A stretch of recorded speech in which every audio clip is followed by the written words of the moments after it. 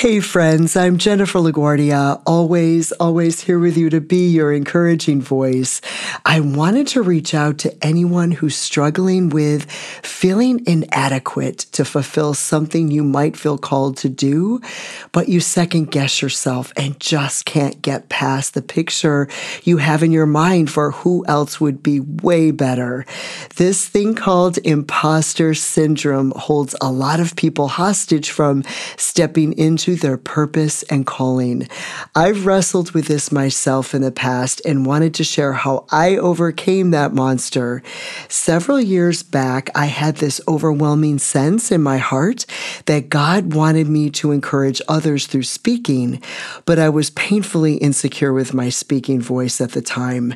It was such a struggle because I felt this calling so strongly on my heart. I couldn't ignore it if I tried.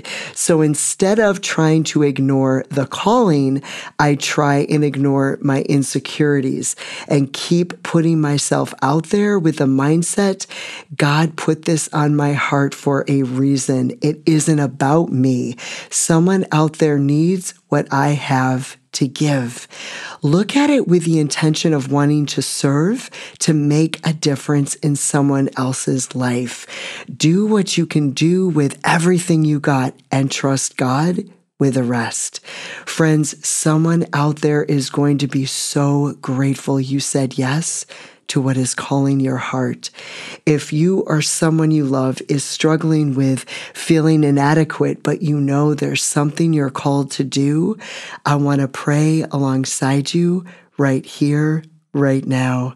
Heavenly Father, I speak the almighty name of Jesus over every amazing soul connecting with me, and I ask you, Lord, that the love of your presence would fill them down into the deepest recesses of their heart, mind, and spirit to overflowing, and cause them to see themselves as you see them, fully capable, gifted, and equipped to do the thing you are calling them to do.